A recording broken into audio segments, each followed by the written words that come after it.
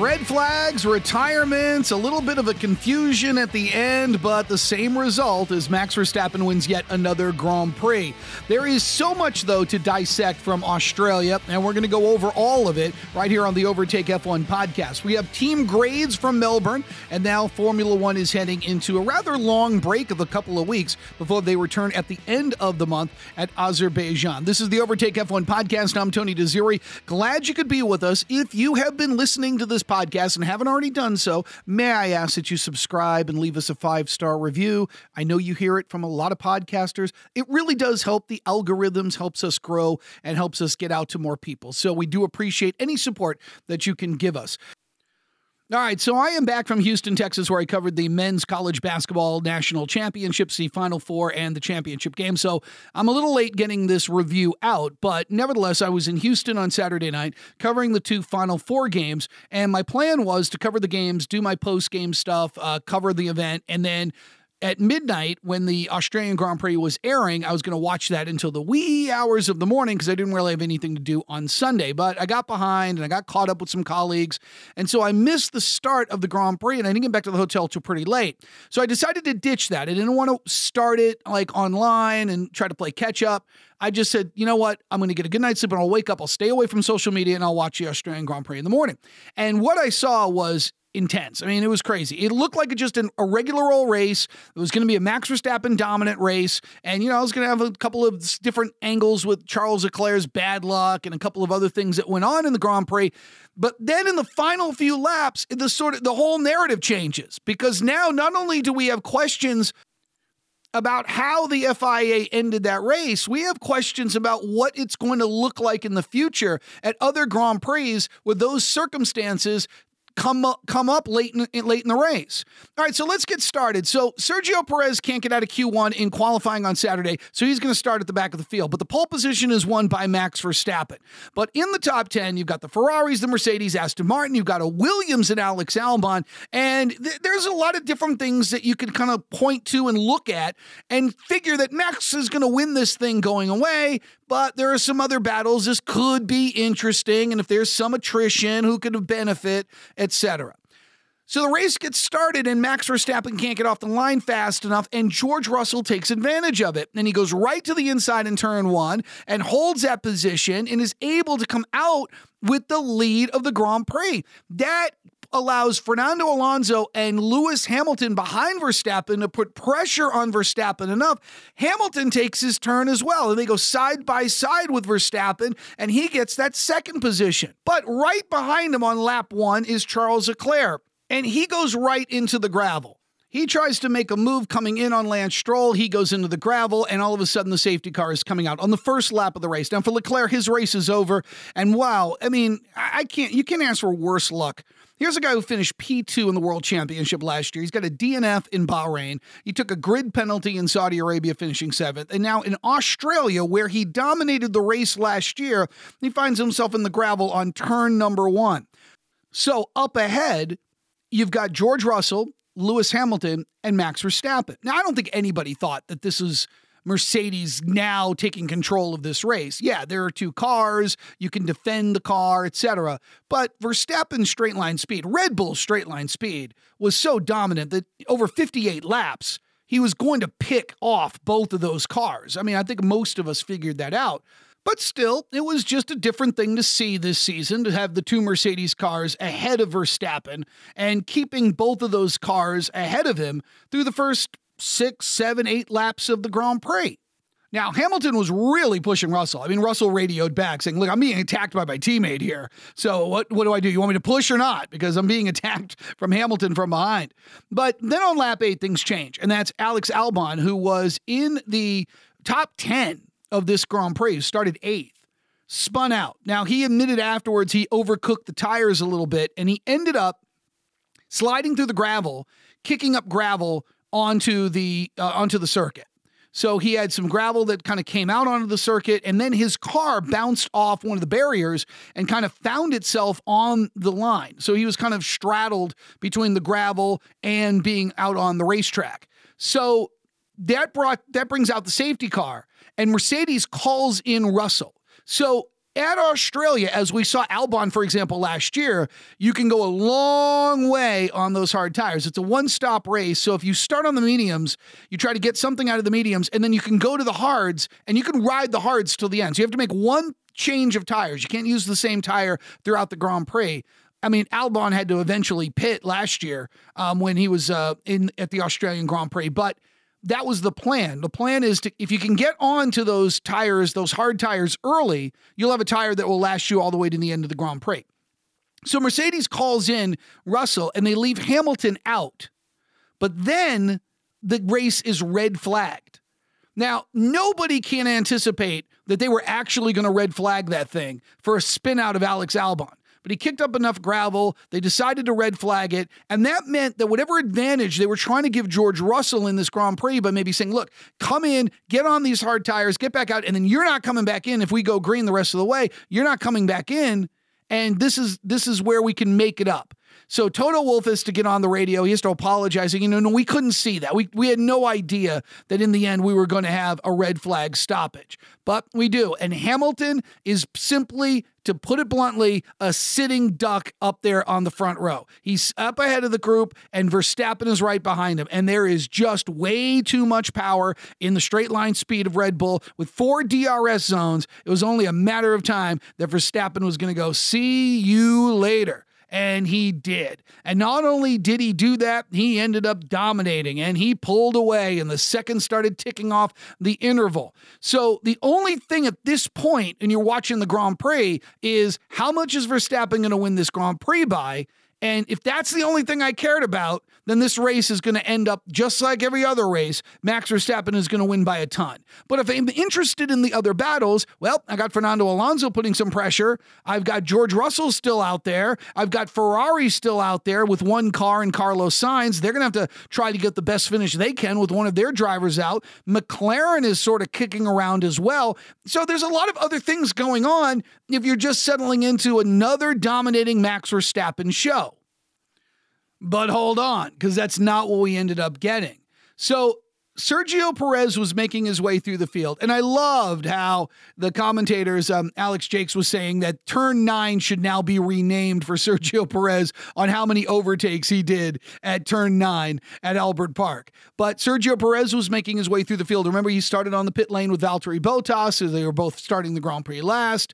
But there were a lot of overtakes, and there were a lot of drivers that were moving up the field, and there was some impressive showing.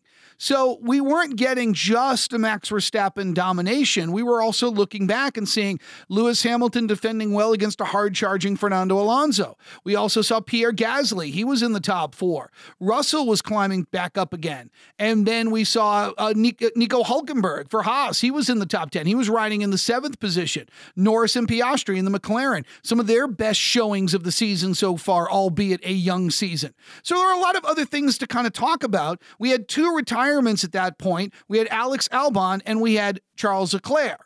And then we got another one because George Russell's car caught on fire and he was out of the Grand Prix. So that was really too bad for Russell to go from starting up front to making a move that passes Verstappen for the race lead and then making a strategic error, or at least the team, I wouldn't really call it an error. They did not know that Albon's spin was going to result in a red flag, allowing all the other teams to change tires. So they did make a bold strategy decision, but in the end it backfires. So he's in the red flag situation knowing, okay, wait a minute, a podium may have escaped me on this, and then his car catches on fire and he's out of the Grand Prix altogether. So the race continues to go green, and Verstappen keeps extending his lead. He gets it up to about 11, 12 seconds with about 10 laps remaining. And again, it's just another Max Verstappen show. Hamilton is doing a really good job behind him with Fernando Alonso on his tail, getting within a second. Now, there's, again, as I mentioned, there are 4 DRS zones at Albert Park. It's the first time that they've done that. And I do agree with the sentiment that it was just a little too much. If you're not a fan of DRS because you're old school, man, you really must have hated what happened on Sunday. If you don't mind DRS, but you can understand where the critics are coming from, you probably also did not like this as much. Now, if you're a fan of DRS and thinks it improves racing, well, good for you, because there was 4 of them and you really saw the power of the DRS in this Grand Prix. But there was only one other excitement before we get to the end that it caused some people a little bit of excitement, and that was Verstappen going into the grass. Well, he had such a big lead that it really didn't matter. He was able to correct the car, get out of the grass. That was really it. I mean, he was going from like 11 seconds down to about 7 seconds after kind of coming into the corner a little too hot and ending up in the grass. But that was about it for excitement until we got to the final few laps of the Grand Prix. And this is where the controversy started coming in.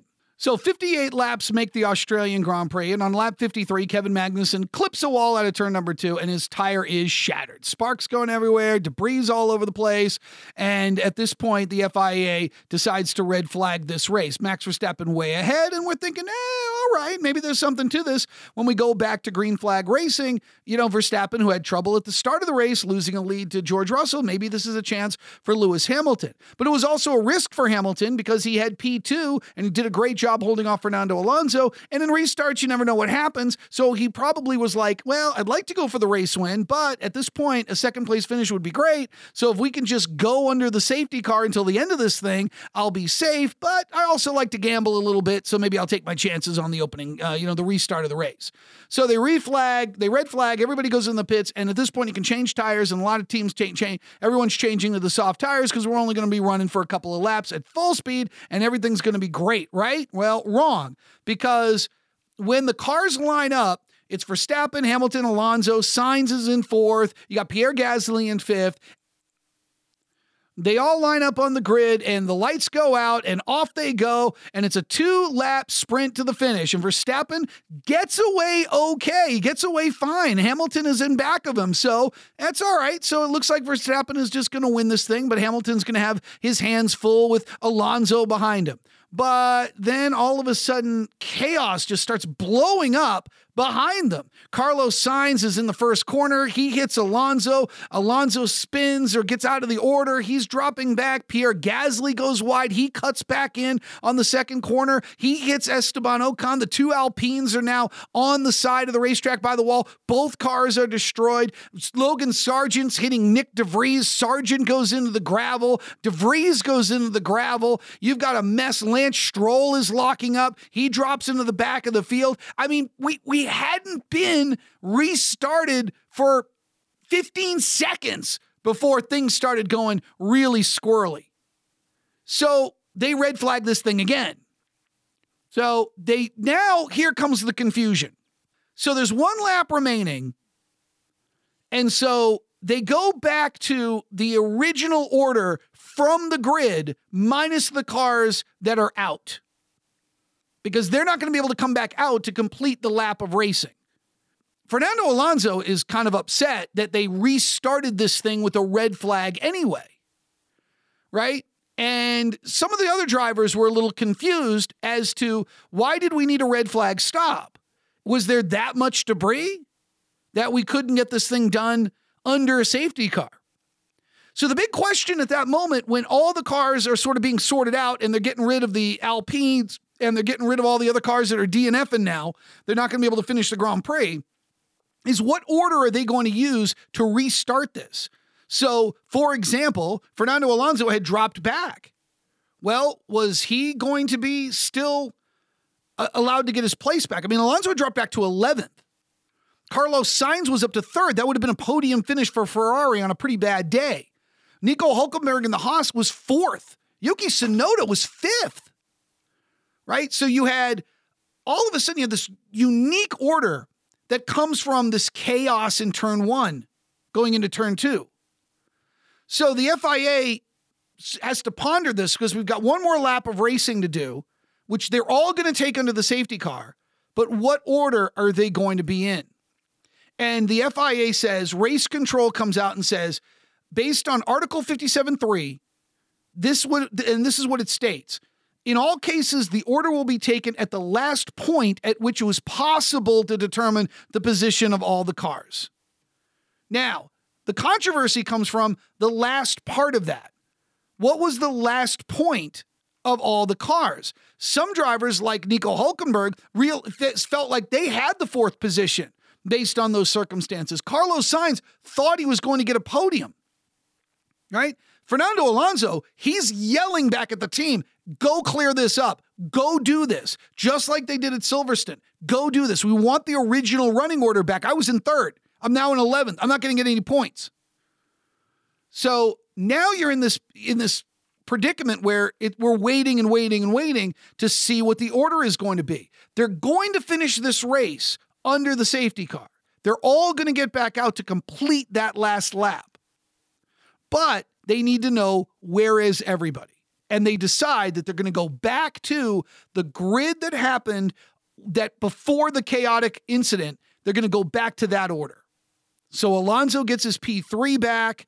You've got Nico Hülkenberg has to drop back. Carlos Sainz has to drop back. So all of a sudden you're going back to the original running order. Okay, but that's not it. That's not it.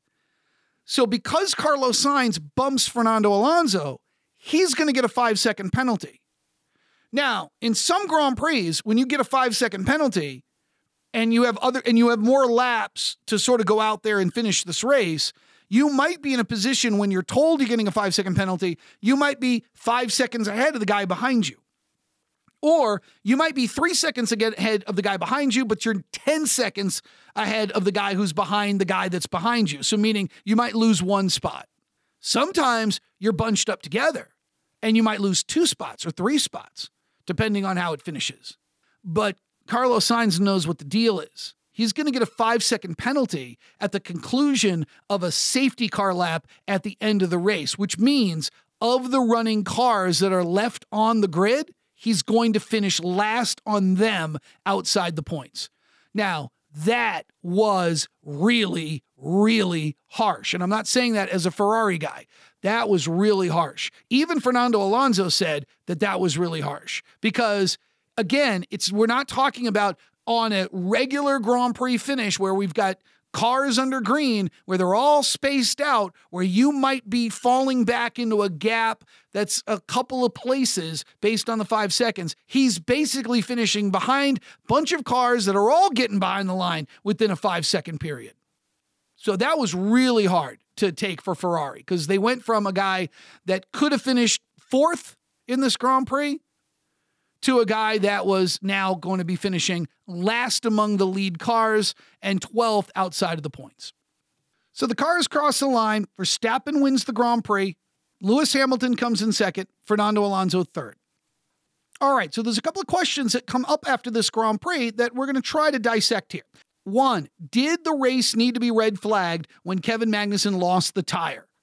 Now, the race director said safety is the primary concern on red flag stoppages. So when you have officials and competitors and they're in danger by cars on the track, right, you're going to throw a red flag. You don't want cars passing, even at slow speed, it's still high speed if you're out there cleaning up debris. So they felt like, one, with the gravel from Alex Albon earlier in the Grand Prix, they already set kind of a precedent that we are going to stop this thing if we have to go out there and do some extensive repair, if you will, or getting the track back to racing conditions. So when you have sparks flying and debris all over the place, and Hamilton even said there's debris everywhere, they're going to red flag. Now, there was some belief that the red flag wasn't meant for safety. It was meant to put on a show.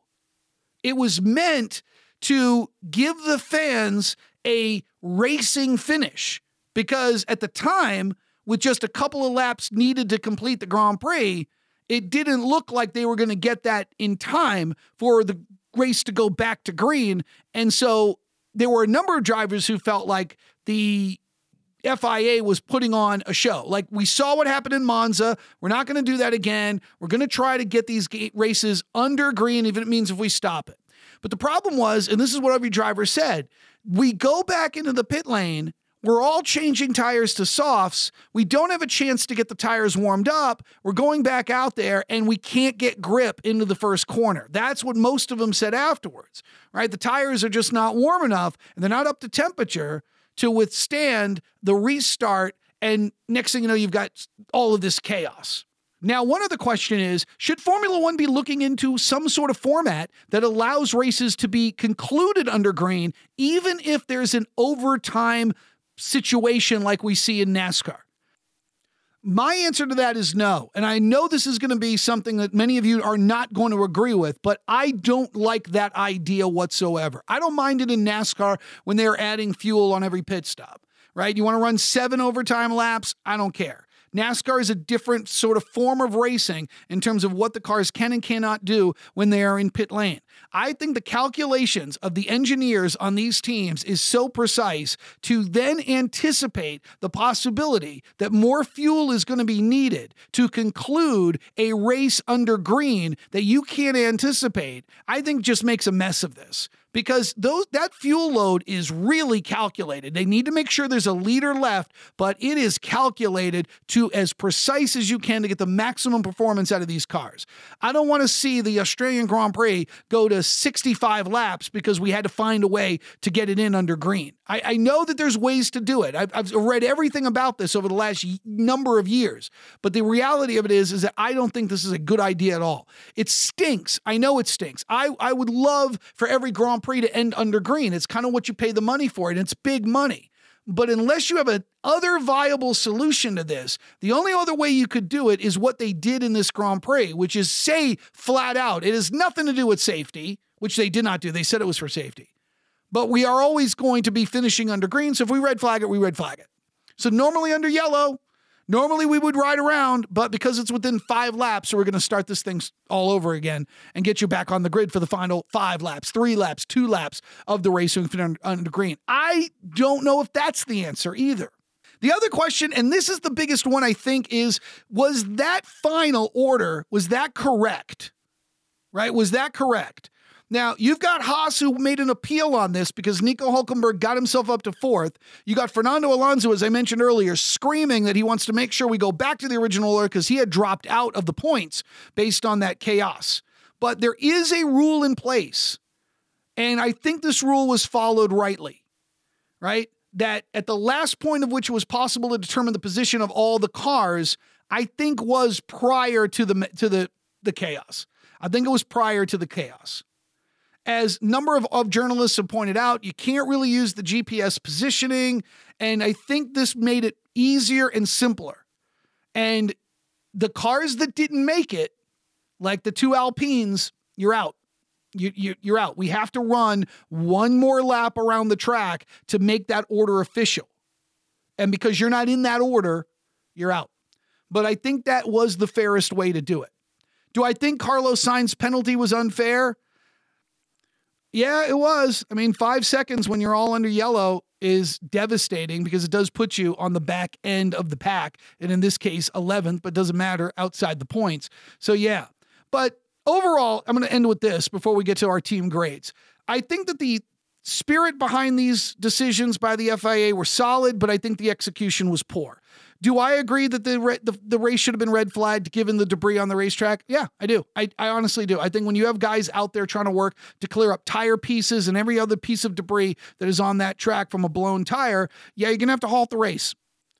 You can't have guys out there cleaning up the track when the cars are going by, even at the slower speeds behind the safety car. It's just too dangerous. So no, I agree. I agree that the race should have been red flagged. Whether or not it was for entertainment purposes or not, I don't think it was for entertainment purposes. I really do think it was for safety. And the second thing, I honestly believe that the running order was right. I believe that you go back to the last point where you can determine the order, and it was prior to the melee, and it was prior to the complete and utter mess that happened in turns 1 and 2.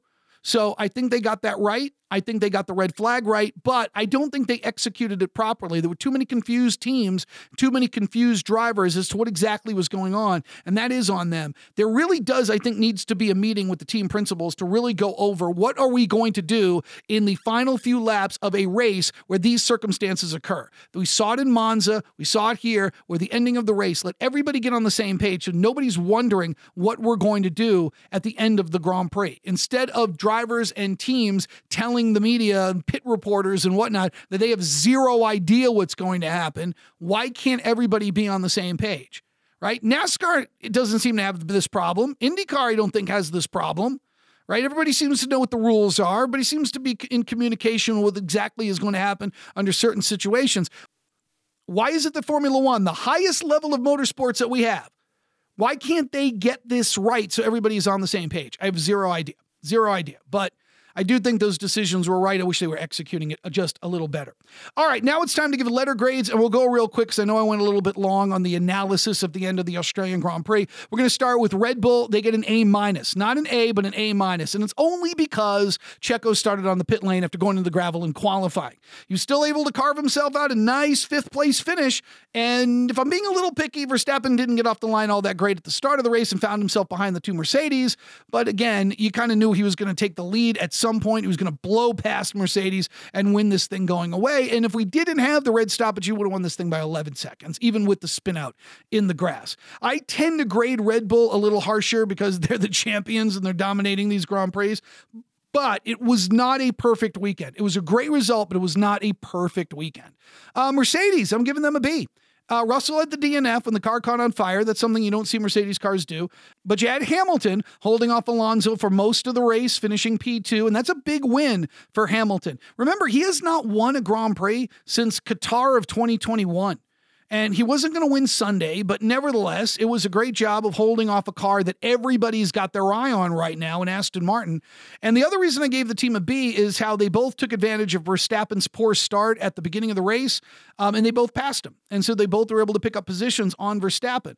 Now, again, as I mentioned earlier, it was only going to be a matter of time before Max got those positions back. But again, to see two Mercedes ahead of a Red Bull at the start of a Grand Prix and having that be the case for 6-7 laps or so, yeah, that was pretty good. If you're Mercedes fans, it's good to see. Take a picture of it. You're probably not going to see it again this season, but take a picture. Aston Martin, I gave a B+.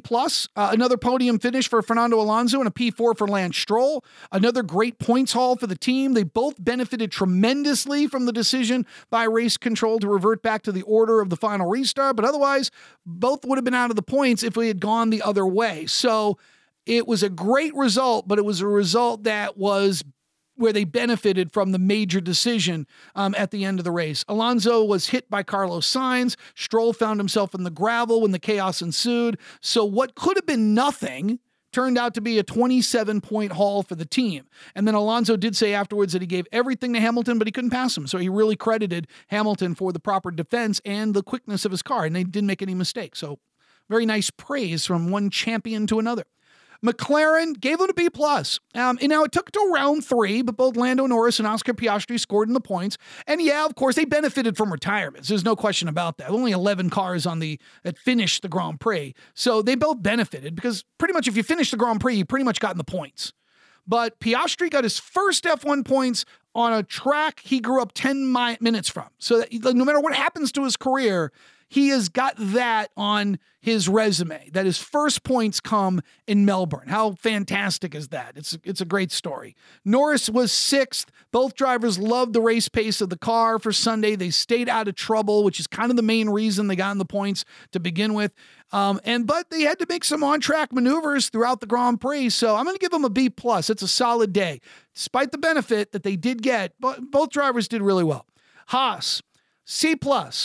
Nico Hülkenberg gets into the points, and this was not a benefit from the chaos thing. I mean, he was in the points for most of the day. He finished 7th. Magnussen was the car, though, as I mentioned, that started that whole mess to begin with. He was trying to get an aging tire to last till the end, the next couple of laps. Then he hit the wall, and it ripped right off when he hit turn 2. And then the red flag came out. Hülkenberg did find himself 4th when the mess and the chaos was being sorted out, but then race control went back to that first order. He ended up 7th. Haas did appeal that decision, but it didn't work. But they get a C+. Magnussen hurt the grade. Alfa Romeo, another C+. Valtteri Bottas started from the pit lane with Sergio Perez, ended up finishing 11th. Zhou Guanyu ended up P9.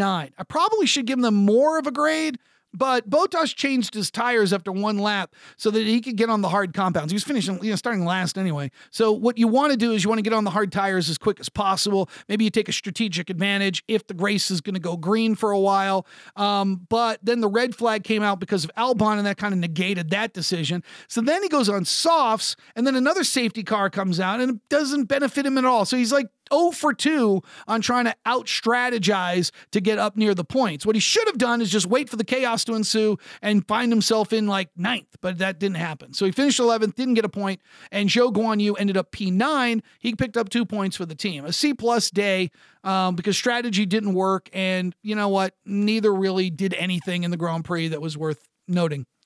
AlphaTauri, how about a D for them? Nick DeVries getting tagged by Logan Sargent, and that ended up with a DNF. Not his fault, but too bad.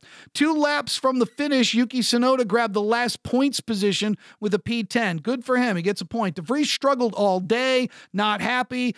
Struggled with the car thanks to some early contact, had some front wing damage. Tsunoda was happy with the point, but he said he didn't even expect it because the car wasn't really that good.